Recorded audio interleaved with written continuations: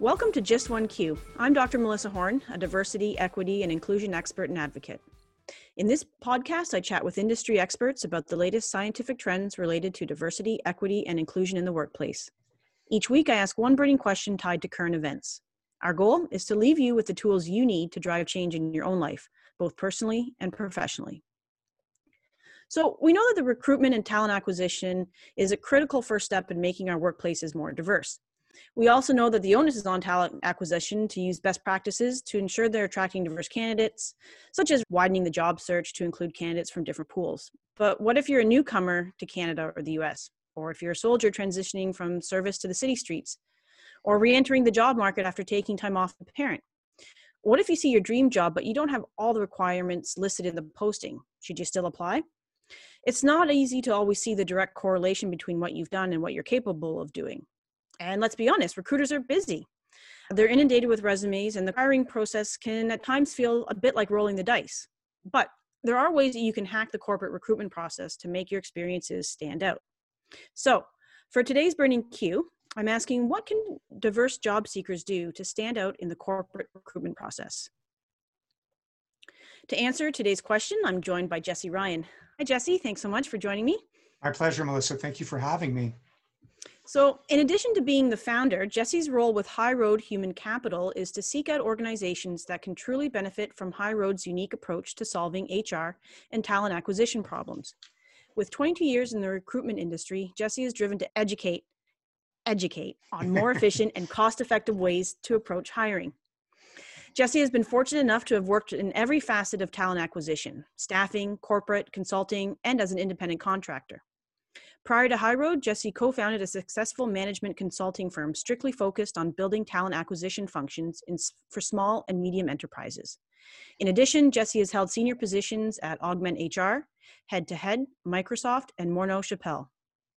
Jesse has a keen interest in helping others and spends much of his time volunteering with nonprofit organizations like Civic Action, 360 Kids, and Treble Victor Group.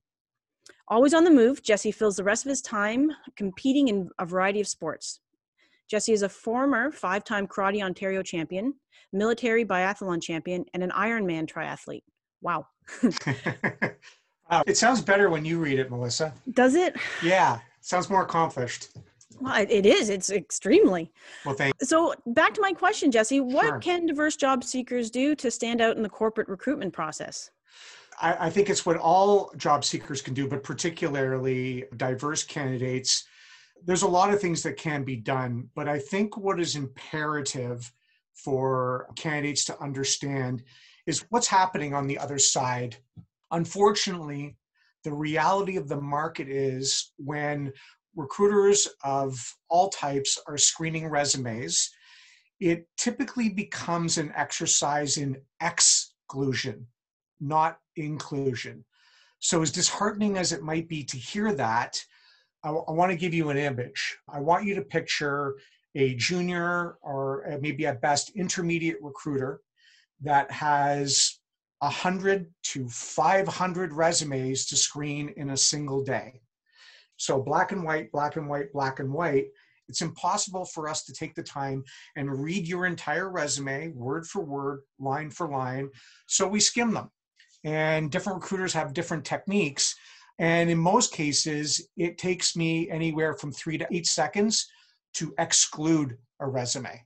And I can give you kind of a visual example of that and then maybe talk you through it. Would that work for you, Melissa? Yeah, I think that'd be really helpful to understand, because Sure. I think I just remember for my own self when I was transitioning from academia into the world of work outside of, the ivory tower, I had been trained to create a CV that, was academic focused, but really had to spend a ton of time navigating a totally different language in terms of communicating my skills, and just having that peek inside or having that insider's track, I think would be super helpful. So yeah, I'd love it if you'd walk us through sort of your process. I will, but to that note, I always tell job seekers, it is a job finding a job.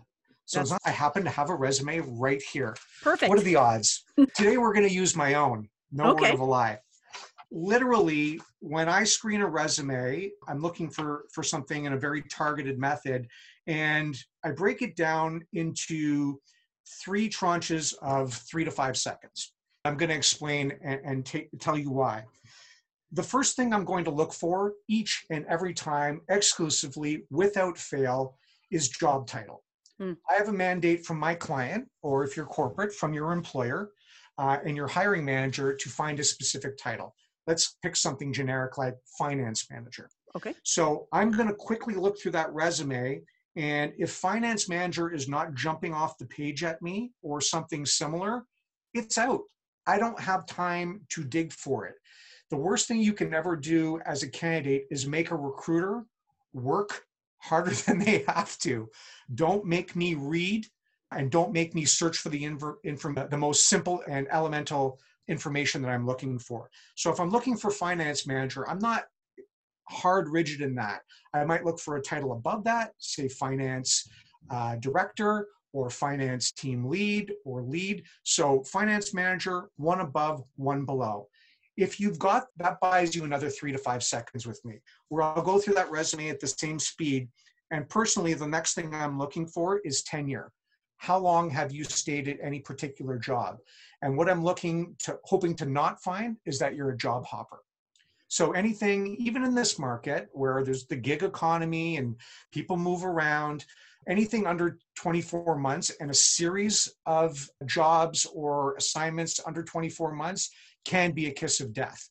That's interesting, because I'm counterintuitive, because I know that maybe a couple years ago it was like, it was great to see that people were moving and doing that, or that sort of was the trend. But that's interesting to know that at least having a tenure of 2 years, what does that tell you then? Let me back it up. You're allowed a couple. Sure. I've got a couple on my resume, but if there's a series of those and it is a obvious trend, what that ends up telling me is there's something unstable here. There's some instability to either the opportunities that you're choosing or how you're being viewed by your employer. And as much as I just mentioned, there's a gig economy and people are moving here and people are moving there. As much as we all like to say we understand that and embrace it, hiring managers do not. Hiring managers, in the back of their crocodile mind, that fight or flight, the things that scare them, they want stability. Whether it's realistic or not, whether it's indicative of the market or not, hiring managers seek stability. And delusionally, and to date, most, if not all of them, are all thinking, I would like to get 5 to 7 years out of this person. I have clients that are still telling me, we're looking for 10-year people. And it's just not based in reality. However, when we're presenting a short list of pre-screened candidates to a client and they see that, again, that crocodile brain emerges, they get scared. And when they get scared, even after we've passed you, they will tend to exclude you or raise the question, what's going on here? I need to know more about it. That's really helpful to know. Yeah. And then the third and last thing, and this is, I wouldn't say optional, but it's always a nice thing. And this is where we get into the psychology of the reader a little bit. And that's things that we recognize. And sometimes it's brand recognition. Sometimes it's an acronym. Sometimes it's a software that you might have in your tool belt, what have you. But as myself, as the reader, if I see something that I recognize and that I'm familiar with, even though, let's say your last job was at one of the big 4 banks, that's obviously something that every reader in this country, every resume reader is going to recognize. It could also be Dollarama. It's not particularly sensational or held at a very high regard from a retail perspective, but I recognize it. And just the fact that I recognize it, it's going to put me in a more comfortable place. It's something that I know as opposed to something that I don't know. So again, I'm going to look at title. I'm going to look at tenure. And then I'm going to look at, let's call it banners, or things that I can recognize. And the best way to do that on your resume, and I don't know if it's going to dictate on the screen, I think it will, is you can clearly see from my content, my bullets, that my years of tenure are in bold. Yep. My banners and my titles happen to be, in this case, I like to use a little bit of color. And I'm a veteran, so in this case, I've used something close to olive drab because I'm familiar with it, and it's a softer tone. I'm not saying you have to use color, you certainly don't, but you need to delineate and spoon feed information to the reader. So they need to be able to break down visually, literally within seconds, those dates, that title, and that banner, full stop. That's really helpful. I think we put time into crafting our resumes and the words that we use, but really what you're saying is that this is really an exercise in design and how you can draw the reader's eye and attention to those three things, the job title, tenure, and those banners. Yeah. Now, what about, we all use LinkedIn. I'm guilty of being a LinkedIn creeper myself. When I'm always looking at. That's what it's for. Yeah, it's exactly. For creeping. How do you position yourself online? Do you have any sort of best practices that way? Because we know that if you passed your first 8-second test, it's likely that you might move to LinkedIn next, or what's Very your likely. step? Yeah. Very likely. One of the mistakes that job seekers tend to make is they are overt on LinkedIn in their job search. And as fundamental, as intuitive as this might seem, I'm going to tell you how it can work against you. So first of all, job seekers might feel inclined or feel the need to basically repeat their resume on their LinkedIn profile. Don't do that. Don't duplicate the process. What I would suggest, and it's a simple rule of thumb, and it's not based in science or anything like that, but I would suggest you put 1/3 to maximum 50% of the best content that you feel you have on your resume on your LinkedIn profile. So give us a taste. Let's consider your resume your highlight reel if you were auditioning, and let's consider LinkedIn your teaser reel. So give them a taste of what is to come. In addition to that, one of the things that is regrettable, and it just is what it is, when I see on a LinkedIn profile seeking new opportunities, open to new opportunities, as much as I feel the genuinity of what that job seeker is trying to do, unfortunately, it does smack of desperation. And nobody wants that. We want, ideally, and on behalf of my clients, we want passive candidates that either are or come off as the most passive. And when I say passive, employed, good at what they do, and well rewarded, as opposed to active candidates who are typically unemployed. And even if they are employed, they are generally disgruntled. They are generally not taken care of, and they are generally underpaid. And the market can feel that. It's almost visceral. So as much as you're looking for a job and you want to put that out there, you've got to hold back as a candidate. And these things might seem counterintuitive, but I can just tell you from a realistic and recruitment perspective, this is the way the market actually operates behind the scenes. I think we often use LinkedIn as well to post content that we're passionate about or support other causes. Is there anything that we can put on there as well? So you said this is a teaser reel. Is there any sort of personal information, causes you champion, volunteer work with like nonprofits that sort of helps to boost your resume? Is that effective, or how does that work with? You can do it. LinkedIn is great in that if you make any edits or periodically, LinkedIn will tell you how awesome they think your profile is or not. So there's a lot of fields that can be filled out there. If you can do it honestly and with integrity, pump in all those fields. There's fields for nonprofit. There's fields for education. There's all of those things. What I would suggest is this, and I would say this applies to the resume as well. I see a lot of resumes that just end with their last job.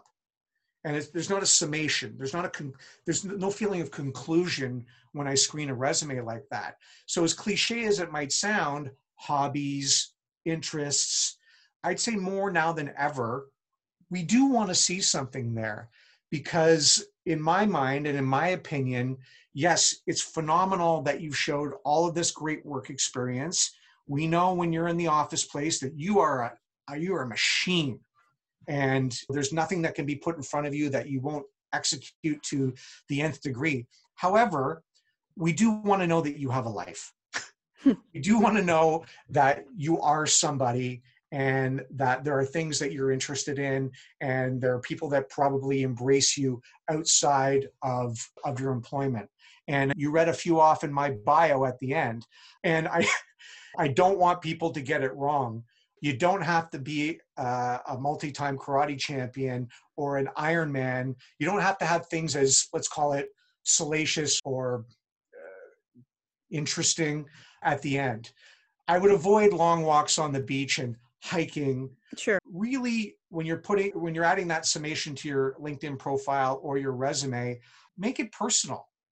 What do you actually enjoy doing? Can you play 4 chords on the guitar, which means you can play almost every country song that's out there? Are you an amateur green thumb? Whatever it is, but make it personal and make it real as opposed to inflated. Yeah. No, that or makes generic. sense. Don't be generic. If at all possible, try not to be generic. Well, I think the running theme is standing out and using certain tips and tricks to do that, so to make yourself stand out. Yeah. So once you've passed the initial resume screen, you've got past LinkedIn. Mm-hmm. Is the next thing a phone or online? How do you do that next level of screening? Yeah, typically it's a phone screen or a Skype, or who says Skype anymore, a Zoom call. Interesting you mentioned that. I recently, just with my clients, we have weekly calls that we run down all the work that we're doing from them and what have you. And we do it on conference call, and it works very well. There's no hiccups in it, and we're able to get our points across. But recently we were on one of those calls, and while we were on it with about 8 team members, my client texted me and said, can we, for phone interviews, why don't we move to Zoom? And I had an immediate, I already said it before, I've used the word, but I'll use it again. I had an immediate visceral reaction. Yeah. And I said, it can be done. We could move to Zoom. It might be worth looking at. But my immediate concern was, as soon as you move to a visual, mm-hmm. that's where bias has a bigger opportunity to creep into the process. Okay. Whether it be conscious or unconscious. And I would suggest the majority of bias in recruitment is unconscious, but you never know what baggage or what background or how jaded the recruiter that is performing that screen, what they're bringing to the table. When you take the visual element out of it, you're able to focus on the words on the page and the words that are coming through your headset. And I'd say it's more comprehensive. And there's less distraction in that. Yep. And you're able to get more as opposed to less. I think you can get more out of that and find out more about the person and their work experience than you possibly could in a video scenario. But both work, get me wrong. And in this world, even if you were to pass a phone screen with us and you move on to the client, in this current climate, you're moving on to a Zoom call with the client. Someone's going to want to see you at some point. And it's not what you think, or it's not, I'm not saying you, it's not what a lot of people would think. It's not to identify that person. We really, and I can speak personally, we really just want to see that you've got some personal pride and deportment. That if you do come into our corporate offices, that you are in a position to represent the brand. With that said, a good LinkedIn photo can facilitate that as well. Right. However, at the end of the day, that's really rarely needed as well. Because if you looked at a resume, and let's say it's a technology resume, and Microsoft and Cisco and Intel or a provider like ADP, if you've walked those halls, if you've performed well in that environment over the course of your career, I'm going to guess your deportment is adequate, right? If not great. I can give you an example. When I was a senior recruiter at Microsoft Canada and I handled the vast majority of the sales and marketing roles nationally, I was closing about 6 executive roles a month. I never, ever met a candidate. Not once. Wow. I would meet them once in a while by happenstance in a hallway, if after they got the job and they were an employee and I looked down at the badge and I went, hey, I hired you. But even at Microsoft, and I'm going back to 2008, Yep. recruitment team never met a candidate. Wow. How about that? That's not what I would imagine, but that's interesting. Yeah. So there's a lot of ways to skin the cat, is what I would say. Yeah. So that's really, I think it's really helpful just to have that behind the scenes understanding of what, I know this isn't typical, this isn't all recruitment processes, but this is really good to know if you're coming back to the world of, if you're coming out of maybe doing your own work, or you've been working independently, or whatever your situation is, you're coming back into the corporate world. It's really, I think, helpful to have these tips. So I just want to run down for everyone the 3 things that you highlighted here. So when you're crafting your resume, it's important to highlight job titles. Yes. So make that easy for your reader, for the recruiter to read, that you're looking for tenure. As you mentioned, the reality is that we're in a gig economy and that people may have jumped from different jobs, but having something that was 24 months and over it's a good signal to a recruiter. Yes. And to get into the psychology of the reader, think about how you're going to highlight those banners, that brand recognition. If you mentioned was bold, even add color to that part so that it really jumps out. And on LinkedIn, it's a lot easier to add, even if it's a small company, to add that company to your list so that there is something there. When you add your company, there's that visual of who you've worked for. Yeah, you get your logo pops up. Recruiters like logos. Again, it draws them in. What is that? And invariably, if it's a company we don't recognize, that little icon is clickable. Yep. We're clicking on it. Yeah. We want to see if this is a 2-man shop. We want to see if there's 1,000 people working there. We want to understand if it's maybe a 3-person Canadian team, but it's part of a multinational. So as small as your operation or where you work might feel, or as insignificant as you might think it is, let the reader draw that conclusion. And I think it was really interesting that you mentioned, think of your resume as a highlight reel. And then when you think about your online persona, your LinkedIn persona, to really think about putting a third, you said, to 50% of the best content up there, right? So that it becomes that teaser reel. And in both the resume and your LinkedIn, to have that summation, what are you doing outside of work? Because that's also important in terms of signaling to folks that your ability to work cooperatively, to fit into, that you're not just work focused as well, that you've got something outside of that. And then the last thing on the phone interview is that really gives you that opportunity to shine and to really talk about your skills and your experience and to bring that to life. And I think that's really important, just to have those really key things that you can do to improve your ability to stand out. So I want to thank you so much, Jesse, for offering your time and for letting us peek behind the curtain. Super helpful. If you are a corporation and you're looking for a highly cost-effective transition program for any of your exiting employees, by all means, take a look at us on highroadhr.ca. And you will find a whole host of services that we provide, and transition services certainly happens to be one of them. That's perfect. Thank you so much. My pleasure. That looks like it does it for today. To everyone who tuned in, thanks so much again for joining me on Just One Q. If you have any of your own burning questions, feel free to reach out to me at hello@learningsnippets.ca or write us a review to let us know what you thought of today's episode. Until next time, I'm Dr. Melissa Horn, and this has been Just One Q. This podcast was brought to you by Learning Snippets. Using highly measurable tools and practices, Learning Snippets will help you build a high-performing, inclusive employee culture at scale. Learn more at learningsnippets.ca.